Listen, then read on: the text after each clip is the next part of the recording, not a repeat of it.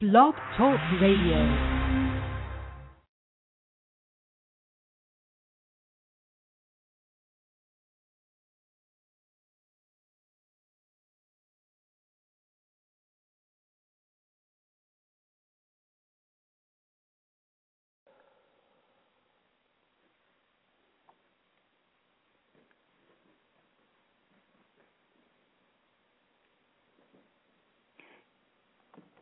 Good morning, everybody. I'm hoping that our technical stuff is fixed and we're actually on the air. If one of my people who are here with me could just maybe send me a text or through the chat or something, let me know if we are in fact on the air, that would be great. Funny thing with Blog Talk Radio, if you're not a technical person, it's easy, but it sometimes has its challenges. So I'm going to hope that we're here. And so I'm Truth Light, and this is the Light of Truth. And we're here today. We've got our special guest, Judith Colella, and she's going to be working with us on maybe some things that you didn't know from the Bible and just different factoids and different conversations. Judy's one of my dearest friends, and so it's always interesting when we get together. And I'm just kind of checking to see if you all actually are getting me through on the air. So, okay, so just to check it out, I'm going to pull Judy over and just see if we're actually connecting, because I see that she's here now. So, Judy, I'm going to go ahead and pull you into the conversation. If you can hear me, then we'll know it by that, right? And then I can be more relaxed and do the show.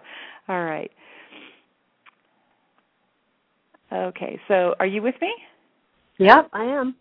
Okay, see, I totally can't tell from my end because it kept cutting me off before the show started, so I couldn't even tell from my end if I was connected with you guys or not. So, okay, so now I can relax and do the show. That's good. I really need a technical person. Okay, so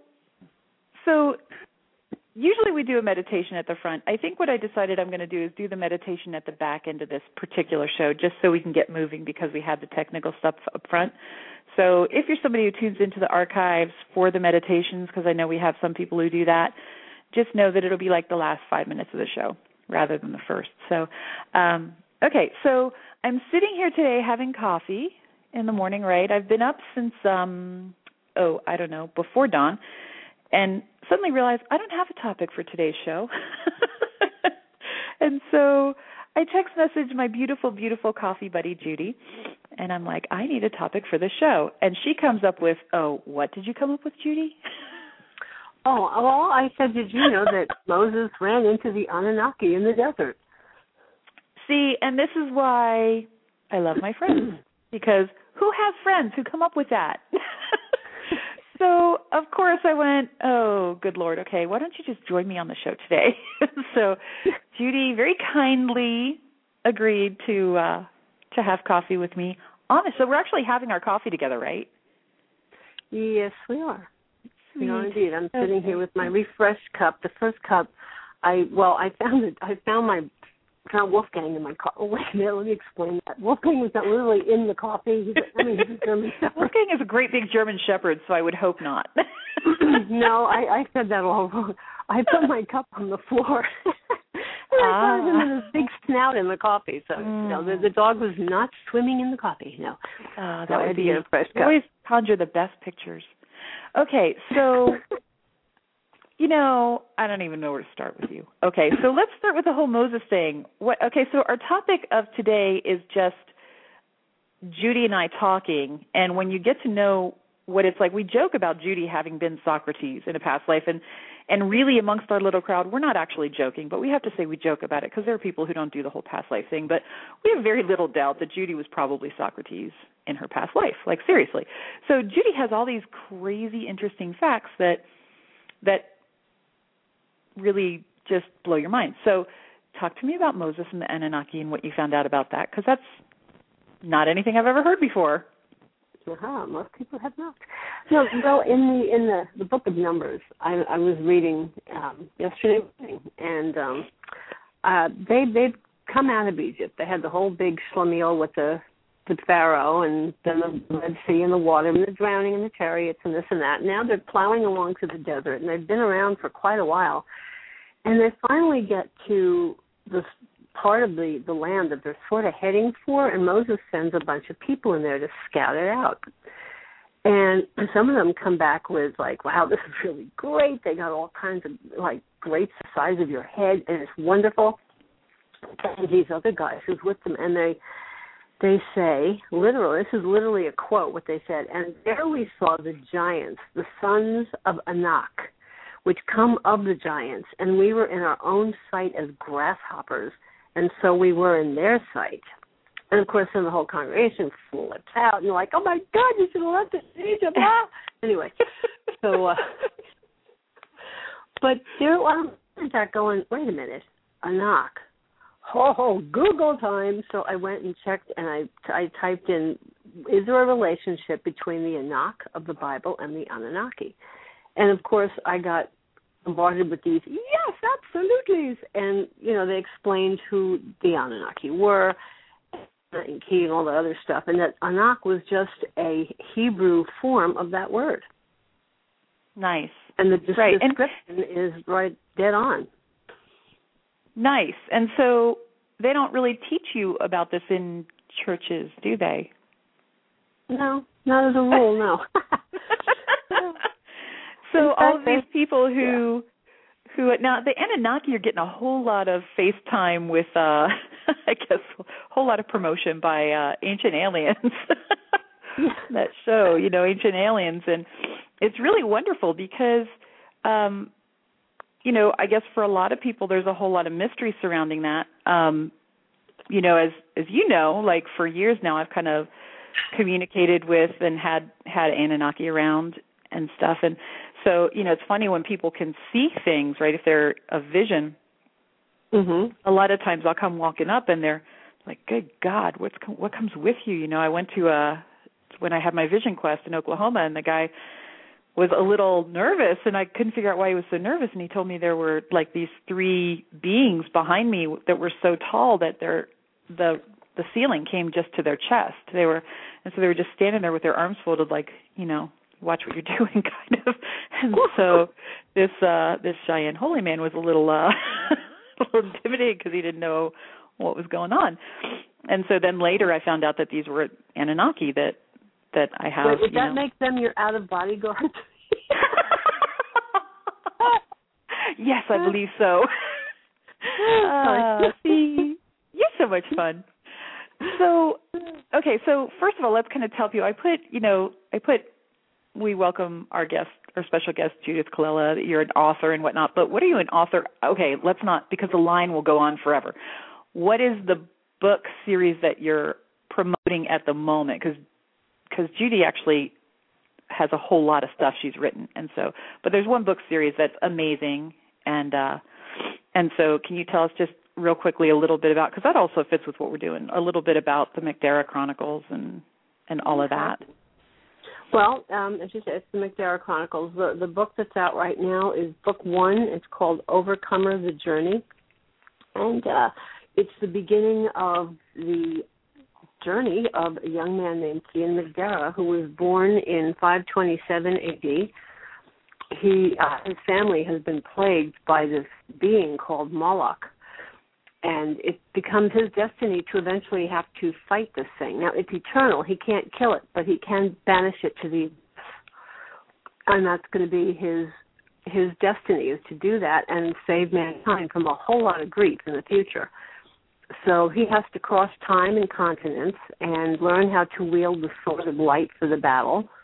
And who's Sword of Light? Huh? What is the connection with the Sword of Light in your story? Well, the Sword of Light is actually the scroll, the words of wisdom, the eternal words of wisdom. And people have different names for it. Some people call it the Bible, the ancient writings. And it's got the truth in it that you find in all those ancient manuscripts that they've unearthed. And so, anyway, his teacher is Michael, the archangel. And he travels through this thing called the hub of time. This is how he gets from place to place within the timelines. He goes through these portals and doors. And when he gets to modern-day America, he gets put in a foster family that is wonderful, and then they get murdered, and he winds up in this horrible, abusive foster family for the next 6 years. And what makes him unique is that he is arguably the most beautiful human being ever born, but these people convince him that he's the ugliest thing on the planet. And so he goes through 6 years, basically, of torture. And when he gets rescued, he eventually remembers who he is and what he's here for, and then he meets with these people who are going to help him, this girl named Celeste who plays the harp. Music in the story deals with playing back darkness, and there's explanations in the story about the quality of music and why it does that. And the first part of the first book is just up to pretty much that point. And the battle is the second book. It's Overcomer the Battle, and that will be coming out in towards the holiday season, a little bit before. And I have to say that everybody that I share this book with, because of course we started out with the original publishing, and that needed some tweaking and shifting, and so, some of us who are lucky had kind of read part of the series already, and then Judy's gone back and redone some things to kind of make it, easier to promote, I guess? Well, easier to read, too. I got rid of a lot of unnecessary mistakes that as a new author I had made. Right. So everybody that I shared this new version with, it's so funny because in our center, everybody picks it up. It's just out there for people to read if they're some of the healers or readers or whatever it is. And so we have 13-year-olds to 29, like a 13-year-old girl, a 29-year-old male, and everything in between. And all of them come to me and go, okay, I need the next book, and they get so upset with me when they realize they can't get it yet.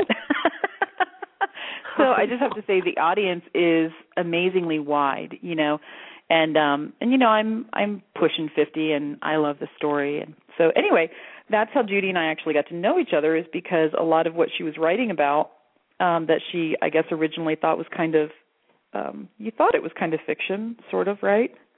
Well, I just started with my weird imagination doing its thing.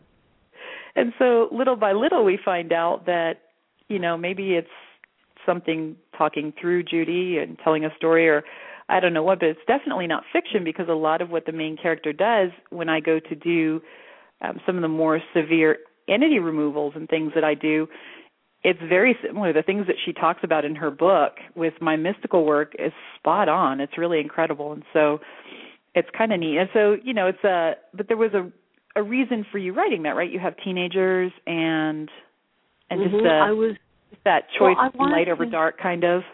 Exactly. I wanted to show people, especially young people, because the world is just getting darker and darker. And I wanted them to realize that no matter how bad things got, they always had a choice. They could always choose to do what was right. Because life is choices. The minute you wake up in the morning, choices begin. So it's up to you as a free will being if you're going to make choices of light or choices of darkness, and that will affect your entire life and the lives of those around you. Nice. And I think it's great it's a great, and I know we've kind of gotten off the topic supposedly, but we haven't, because your books are actually on topic. So there's a lot of stuff in there that's good for families to talk about and that kind of thing, and it really is actually more fact-based than people might think. So it seems like a very nice story. It's just this cool little story you're reading, but in fact, there's a lot to it, and I think there's a reason people get so pulled into it, because it is one of those you just can't put down, and you can't wait for the next one and that kind of thing. And I think part of the reason for that is that there are actually these angelic beings backing that story, and I think that it was probably, my mystical self believes that it was told through you. That's what I truly believe. So anyway, so just real quickly, let people know where they can get that and how to find out more about what's coming out, and then we'll get back to the topic. Is that cool? Because I want people to know where to find it.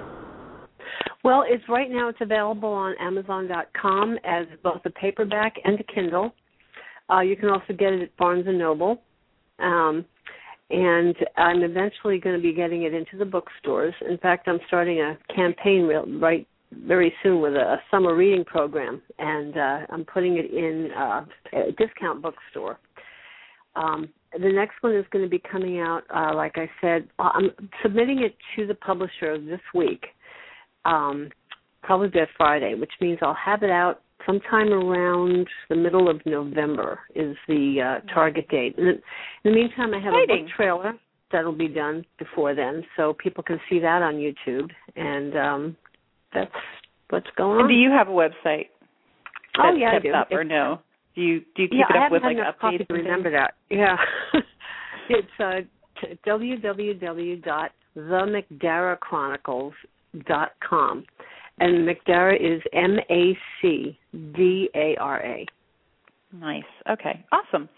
So now that we've done that, and I really like everybody who's listening, everybody who knows anybody who reads a book, really ought to check this out.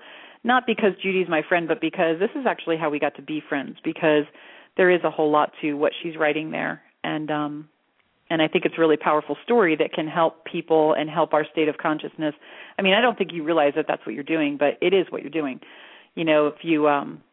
If enough people read this book and it becomes big like some of the others, like Harry Potter or Twilight, that kind of thing, then there's actually a shift in consciousness that takes place as you're reading this, which is pretty important. And so it's actually, and you just think you're having fun. So anyway, okay, so tell me more about, what do we want to talk about now?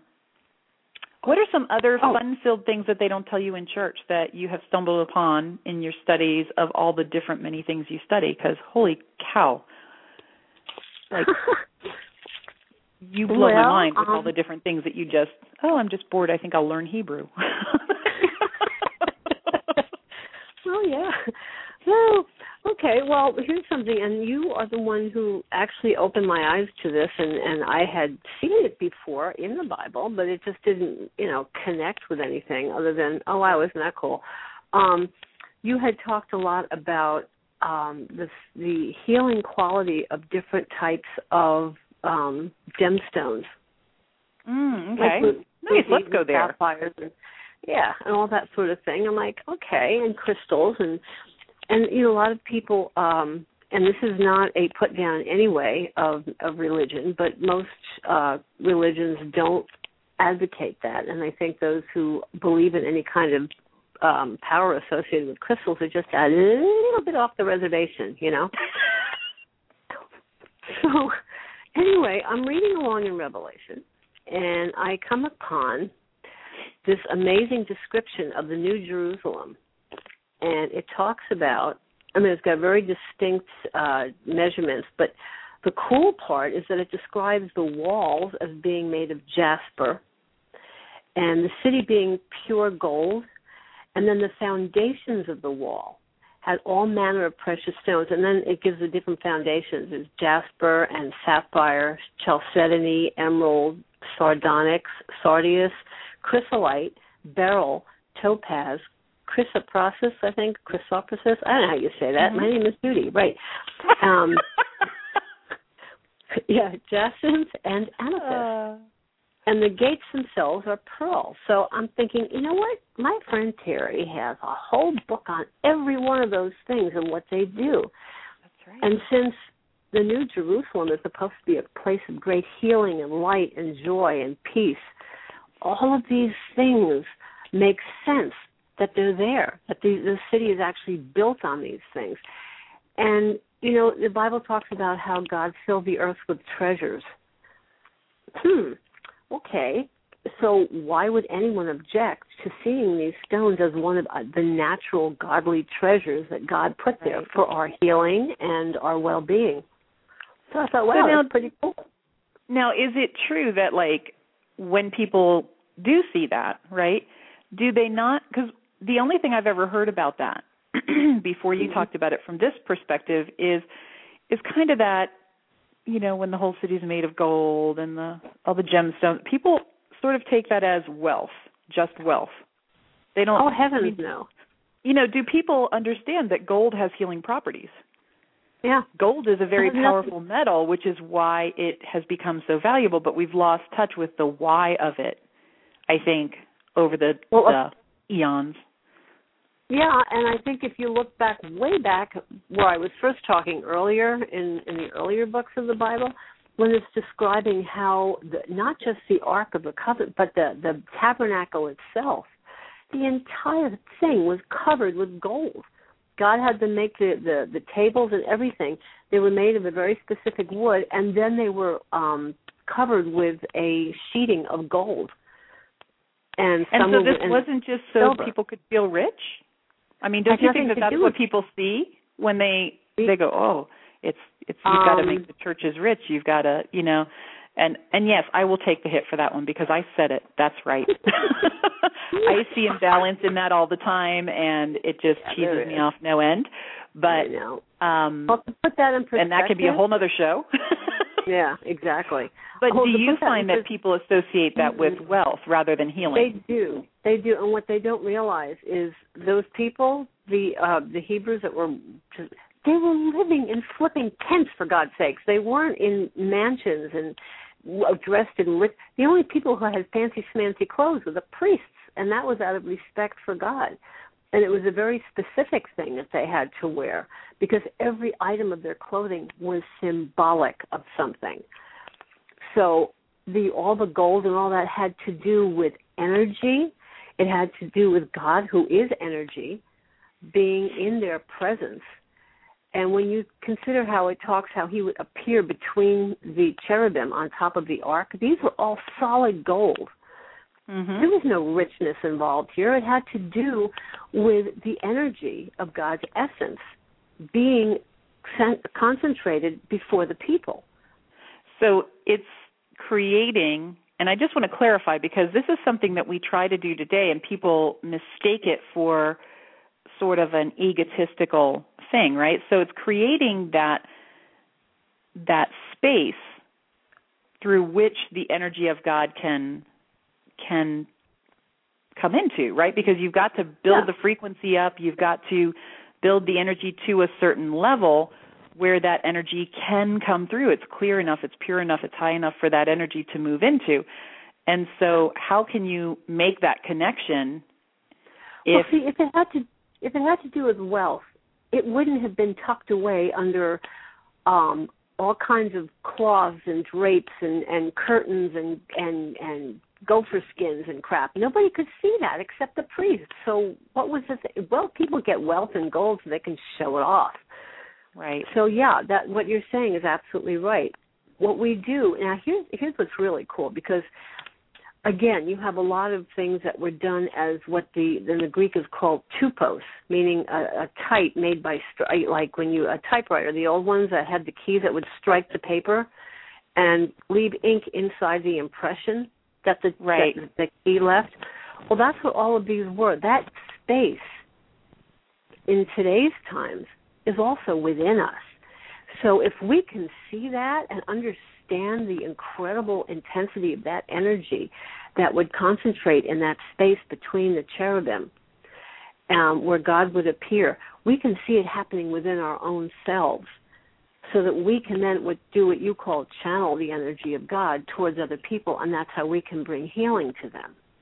Right. I don't know if that makes sense. So, absolutely. And so then symbolically and in our body, like symbolically on the outside, we're seeing this happen or we're hearing about this happening, but then within ourselves, like not, and we've done a couple of shows on this so far, like not connecting with what are considered the 7 sins, right? Keeps us more pure, right, so that energy can come through us. So, we did a whole show on the 7 sins. I think it was the 7 sins in you, and that's exactly what we're talking about was, it's funny because if anybody who knows me from, like, my past heard me having a conversation that's so religious-oriented, they would laugh so hard because I was not raised in churches, Yeah. But truth is truth. Here I am, truth. But,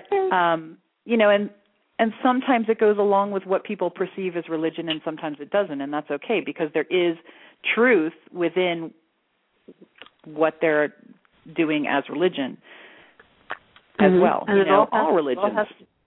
Exactly, and it has to do with how people See, people have a tendency to want to interpret what's already been interpreted. Right. As far as, as far as I'm, isn't that true? And they do, and they'll take. It really is. In the secular world, you see a perfect example of it with Lewis Carroll.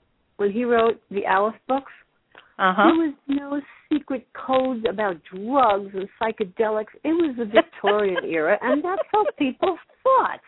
Right. Okay, they got into the whole dream thing because life was pretty darn dreary back then.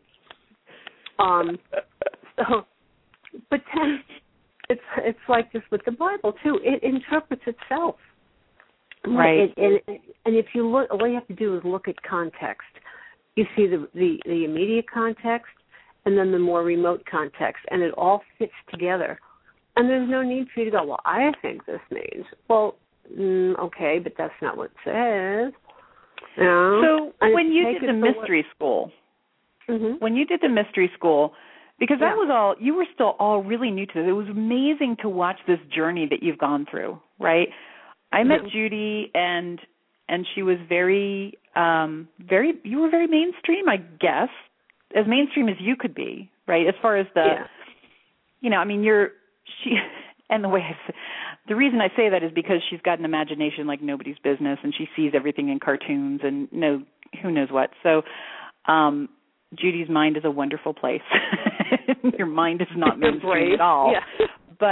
But you really hadn't explored maybe the metaphysical or the new age or the whatever people want to call it, the alternative stuff very much, right, at that point? Right. Okay, so when you went to mystery school, that was kind of an interesting journey to watch. So, when I real quickly put what our topic was today, I just put things, things you didn't know about religion or whatever, like just the combining of mysticism and religion and fun facts and whatever. So when you were going to mystery school, there were a lot of overlapping things that you were like, oh, wow, this is that and, whatever. So your aha moments. So do you remember any of your aha moments in mystery school when it was, because that's kind of an awakening, I guess, outside of religion, right? Actually, what was that like? Well, it's all kind of tied together, and I was fascinated by how well it tied together. There were so many things that I had seen as a non-conventional Christian. I'm not a religious person at all. I can't stand religion, but I do believe that there's such a thing as a relationship, and that's what I think Christianity is. It's a relationship, not a religion.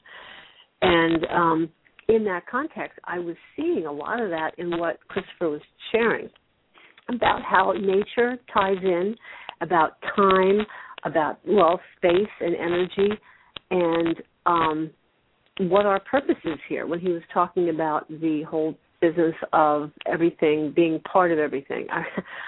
I kept thinking about that lyric. You know that silly old song, Happiness Runs in a Circular Motion? I think they even used it for a commercial once. But it says everything is a part of everything anyway. And that was one of the things that he always opened with. And so I thought, that makes sense because it's all organic. The creator. People think of God many times as a being that looks like sits on this throne-like thing somewhere, and next to him is this huge box of lightning bolts, and he's up there looking around going, who can I zap today? Whereas that's not what he is at all. He describes himself. Again, see, this is where it interprets itself. God flat out says, I'm light. Well, what is light? Light's energy. He's pure, sentient energy. And he's also love. So you put that into the mix, and away goes the box of lightning bolts. Right. Instead, what you have is this being that pulls the entire universe together based on his endless energy. And therefore, we have things that have natural shapes, and like spheres and crystals. These are all part of the original design. And all of this stuff was being brought up in the mystery school. I'm like, oh, cool. So I was really getting a huge kick out of it because I never looked at it from that perspective before in terms of how other people would see these things and giving it other terms that I hadn't known to use before. So it was really fascinating. I would recommend doing that for anybody who has that kind of curiosity. Right. Yeah, and, you know, it's funny, there are a whole lot of mystery schools out there at this point. They're all a little bit different. The one that Judy and I went through was called Order of the Blue Star, and so it was very interesting. And I've since learned that there are just bunches of mystery schools out there, and they're all a little bit different. So it tends to be whichever one you're drawn to, I think. But yeah, it was interesting to go through that and kind of meet up with old friends, because it seems as though whatever one you're drawn to is actually kind of a reconnecting with a mystery school that you actually went through in a past life. So where I guess, you know, the one that I had gone through was like ancient Egypt, Sumerian times, that kind of thing. And then I think probably, you know, you definitely have ties with the Greek energy for sure, but I don't know if you were teaching or a student then. So, or maybe both, who knows, because it was a long reign, I suppose. But and so when you started hearing about like these off-world beings and the Anunnaki and things like that, was that stuff they had, because he really went into a little bit in depth with the whole story of the Anunnaki, and so had you heard about this stuff? I'm assuming no, you hadn't heard about this stuff in church or in the different mainstream studies you had, because you've studied a lot. As far as, it's not just, you know, Judy's not just a church-going person, right? It's not about that at all. She really studies everything. I don't, like a mind like nobody's business. So just the different things that you have studied and in such depth that it's really interesting to talk about, because you have a different point of view. It's not just, oh, this is what I was told, and so that's the way it is. You know, you definitely have one of those inquiring minds. So when you went through this and he was talking about the Anunnaki and the different off-world beings, and I don't know how much, because we did different classes. We were in the same school, but different classes. So when he went into the off-world being kind of things, or as other people call aliens, oh, I cringe at that word, but anyway, what was that like for you?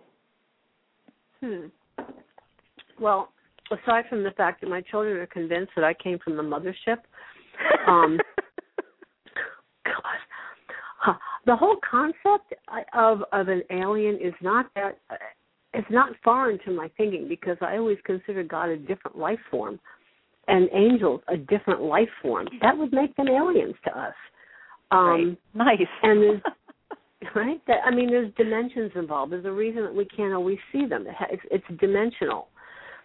So when he was talking about the different places, and this is another thing that totally blew me away about because I was, you know, the places on the earth that had these gates. Mm-hmm. You know, I'm thinking, oh, wow. Gee. So what kind of gates are you talking about, just for those who don't know what you're talking about? Like, was it Peru or Mexico somewhere where you've got these, they look like the thing from Stargate, where it's these circular openings in abandoned, what look like ruins, and in front of them there's what could very easily be taken as a control panel on every single one. And these are places that are believed where people would set some sort of thing, and they'd walk through, and they just disappear. They'd come out on the other side somewhere totally different. Different time, different space, different place. It was an unusual form of travel for back then. And I thought of the tagline that had come to me when I was trying to think of one for the book, which is, the most ancient places contain doors, portals into the hub of time. And I'm like, oh, okay. Because you guys used to laugh at me when I would tell you stuff from my book, and I was like, why are they snickering? You know, it drove me crazy. You know, those were good times. Oh, yeah. I described Michael the Archangel as being incredibly tall. I don't know why I pictured him that way. I just did. And Celesta and all these other angels as just being blindingly beautiful and very, very tall, and that they would come and go in these showers of light. And there you were with these knowing grins, giving each other sidelong glances and nudging each other. Like, Well, and because these are beings that we just work with on a day-to-day basis. So you were pegging it like, this is what I'm saying in your books, like you just nail things that other people usually describe in such offbeat ways and just like, okay, no, you get the general gist, but no, I mean, we deal day in and day out with these beings, and so you had everything so spot on, and that's why these books are just not normal, because they're not just stories. There's a lot more to it, like, Michael and the other beings are like talking through you, so it's just very, very interesting. So if you were to, what are some fun facts for people? Like, okay, so this is what we typically learn in church, or people perceive this out of the Bible, but in fact, and just something different that, because I know you have a whole boatload of those things, right? So when you think about things that you would say to somebody just to like get that shock from, do you ever do that? Like just talk to somebody who's so stuck in the mud about what they perceive the Bible to be because they've been told that. Are there facts that you toss out there just to shake their reality a little bit? Because I know you have them, and I know you have a little bit of a spirit like that. I do. It's terrible. So what are some things that you would toss out just to rock somebody's world about who thinks they know what's going on with you? Well, I know that, first of all, there's no one group that has all the answers. So there is no one and only church out there that God's like best friends with, and the rest of us are just sort of like on the fringe going, can we get in? It doesn't work like that. Because, it doesn't say that for God so loved the blah-de-blah church. No, it says the world, And then there's all these other aspects of the thing, the way he describes, and I don't think people realize this either. It's very cosmic. In Job, he says how he hung the world on nothing. It talks about the circle of the earth, and that's the word that actually means sphere. They didn't know that it was a sphere back then, but God did, and he told them. Yeah? Right. And then he talks about in Genesis, and this is another one. People say, oh, well, there couldn't have been dinosaurs. The Earth's only 6,000 years old. And to which I say, really? Explain diamonds, dear. But then, yeah, that one I usually get, smacked. But anyway, the dinosaurs. Yeah, they were real, for gosh sakes. There's a huge gap of time between the original creation and when God said, let there be light, because there was light to start with. Something happened. Something hit the earth. And it tells you that right in Genesis, and people don't see it. Then I show it to them, and they're like, and they don't know. It's up to them if they want to believe it or not. But there it is. God does not hide things from us that we need to know. And so that kind of shakes them up a little bit. And then there's all this other stuff where the Bible is nothing but a bunch of thou shalt not. No, it's thou shalt haves. Is what it's got. Do go there. Yeah. Because a lot of people have a problem with that having, unless it's having issues about having. Yeah. So let's go there. Okay, well, let's start with, first of all, everyone comes up with money is the root of all evil. No, it's not. The Bible doesn't say that. Sorry, dude. It says the love of money is the root of all evil. Now, why would that be the root of all evil? Because that love is an obsession. And because money tends to represent power, people use it as power over others for harm. That's what's the root of it. Not money. It talks in one of the poor little money didn't do anything except try to help people. No, it's minding. That's right. Minding its own business, being all coiny and papery. Right. And, yeah. He says, I wish above all things that you may prosper and be in health. Well, hey, there it goes. And what about Moses and Aaron, and not Aaron, but Abraham and all those guys? They were filthy rich, for God's sake. I was going to say, there's a whole series of books. They're short little books, but they talk about, I can't remember the name of them now, but it's like the millionaires of the Bible or something like that. And they talk about Jesus and Moses. They each have their own little book. And Jesus wasn't poor. He wasn't poor by any means. He was a direct descendant of King David. That hardly makes him poor on both sides, Mary's and Joseph's, okay? Now, I believe that God did the whole, poof, there's a sperm in you, Mary, you're having my kid. So he started a whole new race there. He didn't have the DNA of Adam. But Joseph, as his stepfather, was also a descendant of David, direct, which is why they got sent to the city of David when she had him in Bethlehem. They talk about the 3 wise guys. There weren't just 3 of them. They didn't travel that way back then. It was too dangerous. These guys who came from the east traveled in massive caravans. These were kings and astronomers, and they had studied the heavens. The star was not this big, bright thing in the sky going, ah! It was a constellation that was moving that they followed. Anyway, there were 3 gifts mentioned, but that doesn't mean there were only 3 gifts. They brought a crap load of stuff, gold, frankincense, and myrrh, which were kingly gifts. Jesus was already like toddling around by the time they showed up. They didn't get to Bethlehem the night he was born. That doesn't say that. It calls him the young child in the house, not the baby in the barn. So Mary, they had all these incredibly expensive gifts. They were rich. The robe that they described the Romans dividing, they didn't divide it. They cast lots for it because it was too expensive to tear in pieces. It was a one-piece garment. Only the richest people could afford those. So yeah, and Judith was carrying around. I could go on and on. I'm sorry. Well, and you know what I find is people are so people who. Okay, there's so many different, we could just go so many different ways with this particular subject. It just blows my mind how through the ages this subject never gets squared away. It's bizarre. So you have all these light workers and all these spiritual workers in whatever aspect, whether they're religious or they're New Age or they're mystics or they're prophets or whatever, right?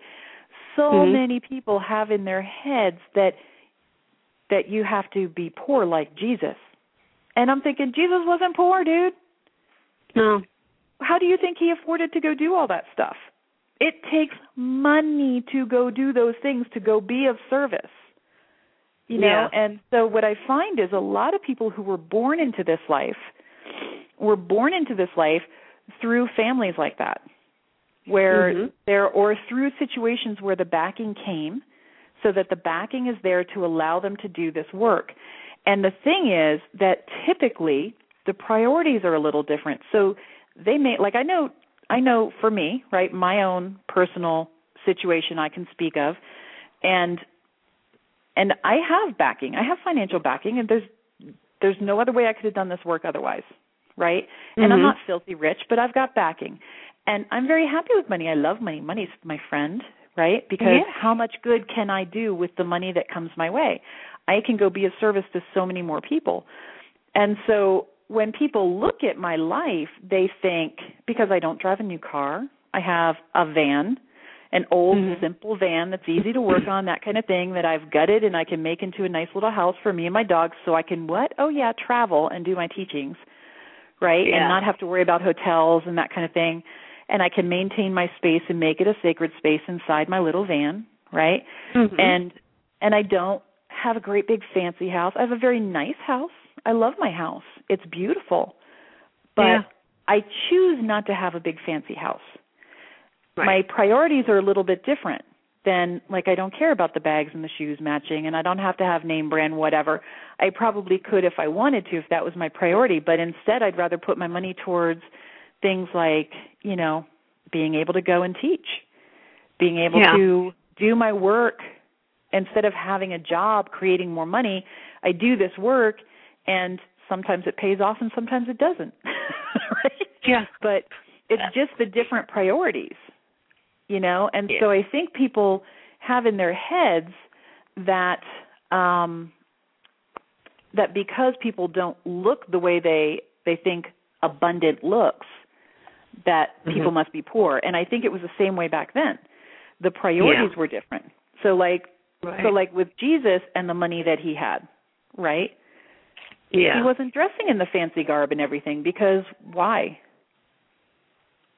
he had no need to, for one thing. He wasn't out to prove anything. He was the only thing he was there for was to let people know who God was. And it makes, I think it also makes them more accessible, more people, the masses can relate to you more. The second people view you as wealthy, it's almost like they see you as them instead of us, you know? And so, I don't know, how do you feel about that and the way the different prophets, because they did have backing, they did have money. Yeah, they did. And, of course, people had a different mindset then, too. If people were wealthy, it was a sign that you were in good with God. Because, see, prosperity... But how did that change? Well, the PC police came along and decided that mass warfare was more fun. Because that way the people who really were rich and didn't want anybody to realize it wouldn't notice. So instead, they would just attack the ones who were honestly rich and used to be admired, but now the whole spread the wealth thing. You know, it's like, here, let me take what's yours so I don't have to work. That's something that's a symptom of today's society, and I'm not going to point fingers at who started it or when, because it actually began a long time ago. Right. But what happened was we had a shift from the spiritual to the physical. In the East, life is 80% spiritual, 20% physical. In the West, in our Occidental culture, it's the total opposite. It's 80% physical, maybe 90, you know. And the spiritual, which is why it was considered completely normal to have some guy stand up on a street corner and start preaching about God. People didn't go, oh, my God, get him out of here. Well, right, he's crazy. Now, you know. Yeah. Right. Whereas you must today, be crazy. Yeah, and I mean, you just wouldn't do that today. My heart goes out to the Jehovah's Witnesses because they're doing it the way they did it in the East. They went door to door and all that, and they spoke their beliefs, and people would listen because they liked hearing that stuff. Today, they knock on people's doors, and it's just not quite the same. They don't get that kind of reception, you know. But you know, I have to admire their guts and actually their dedication to God and the Bible for doing that. But, you know, because we're in a culture where, sadly, too many people are entirely focused on the here and now and their physical needs. They're not thinking about what it talks about in the Gospels. And Jesus was saying this, you lay up treasure in heaven. And he's not talking about, this immediate afterlife thing where you're going to get up there and you'll have this treasure. It's talking about rewards. That's what the treasure in heaven is. Because there's going to come a point where everything is going to be cool because the whole city with the gems all over it is going to be there. And if you have those treasures waiting for you based on how you lived your life, you'll have a lot more to do there. And it's sorry.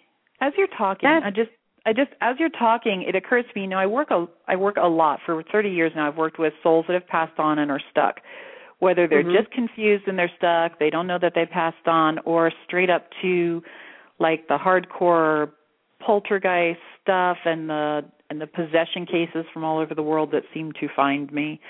So every level of that, and even the essences, God, we could probably do a show on that, just the essences that have eternally been around that create the wars and there are actually essences of energy that sort of spark those things. And and so it's that real battle between dark and light, and it's very unseen, really unspoken about, even in my circle, right?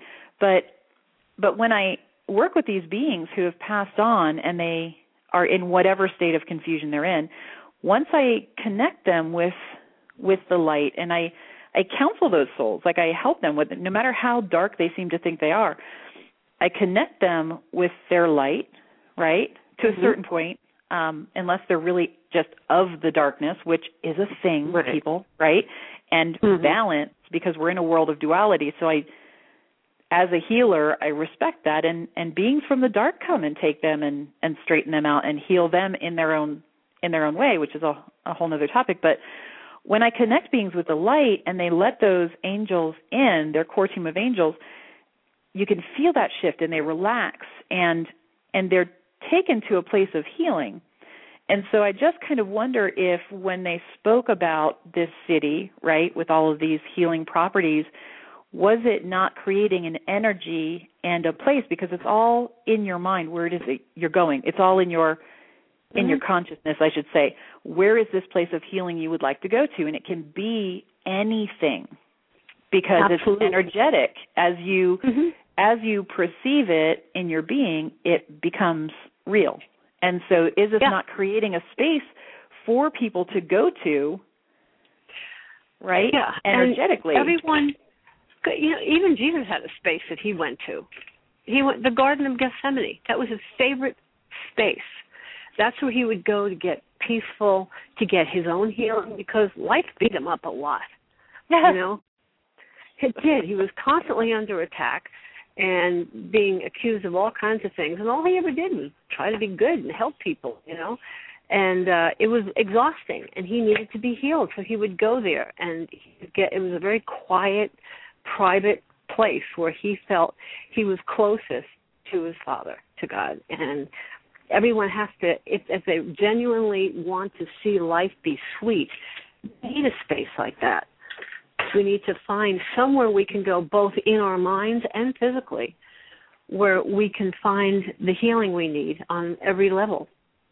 Right. It's not always necessarily from a sickness or something. It's just from the cuts and bruises we get from being human. Well, and isn't that kind of where that just being silent in the garden comes from? It's that's exactly whatever what that is. Stillness in the garden, or whatever that is. See, clearly you can tell I didn't ever read the Bible, but it amazes me, for somebody who was not raised that way and who never read the Bible, how easily I connect with these energies that are spoken of that I don't know anything about. So it's kind of neat for me when we talk about things and I'm like, oh, I do that, or oh, I work with that being, or and then I find out that it's something that they teach about in different philosophies, so that's kind of cool. So, yeah, well, God made it easy. He made it easy because it's universal concepts. These are not specific to any religion. That's why, like I said, it's all organic, we're all connected, and because of that connection, you can feel the same thing without having studied all that stuff that somebody can feel who has.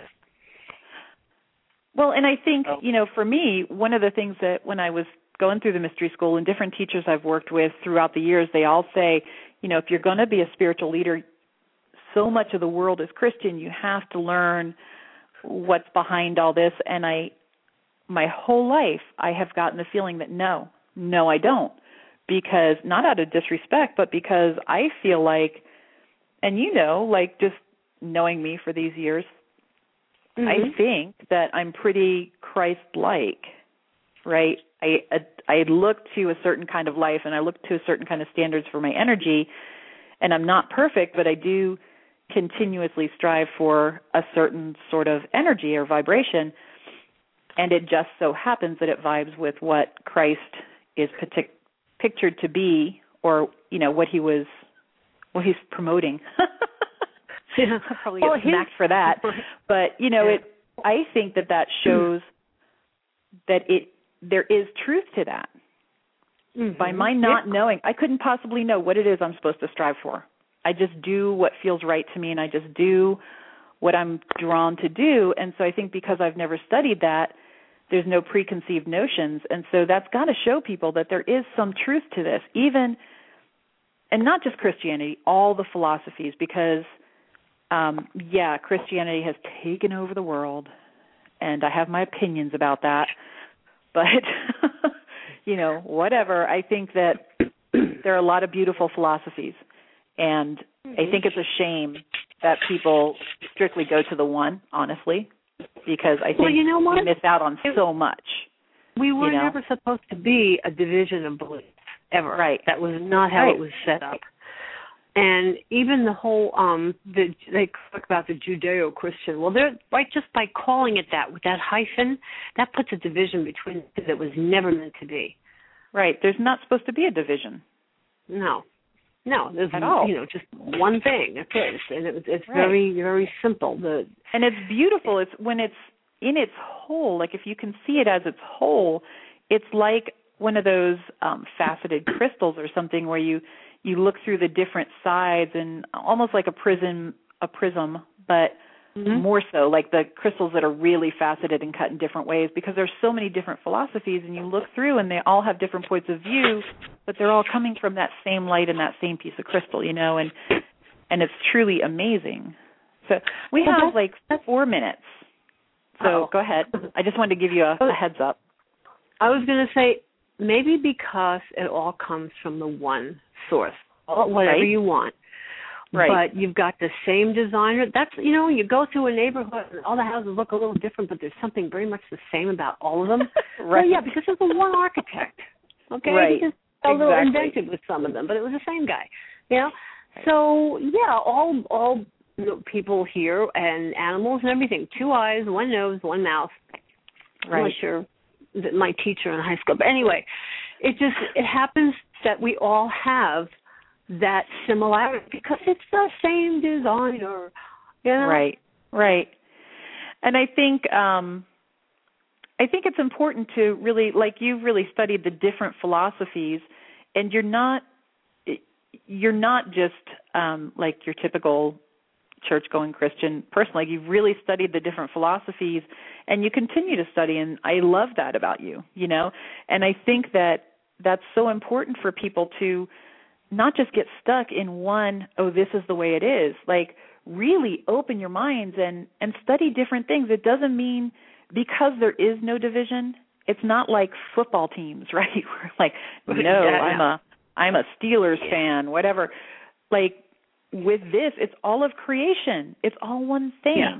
And so I will say that we're going to miss our meditation today because this is good and we're just going to keep going with it. But so I just wanted to tell people one thing I want to leave you with, a suggestion to your listeners, if they want to get a firm grasp on how vast this unity is, take a look at some of the pictures that NASA took from outer space. Just do that. That's all I'm going to say. It'll knock you on your butt.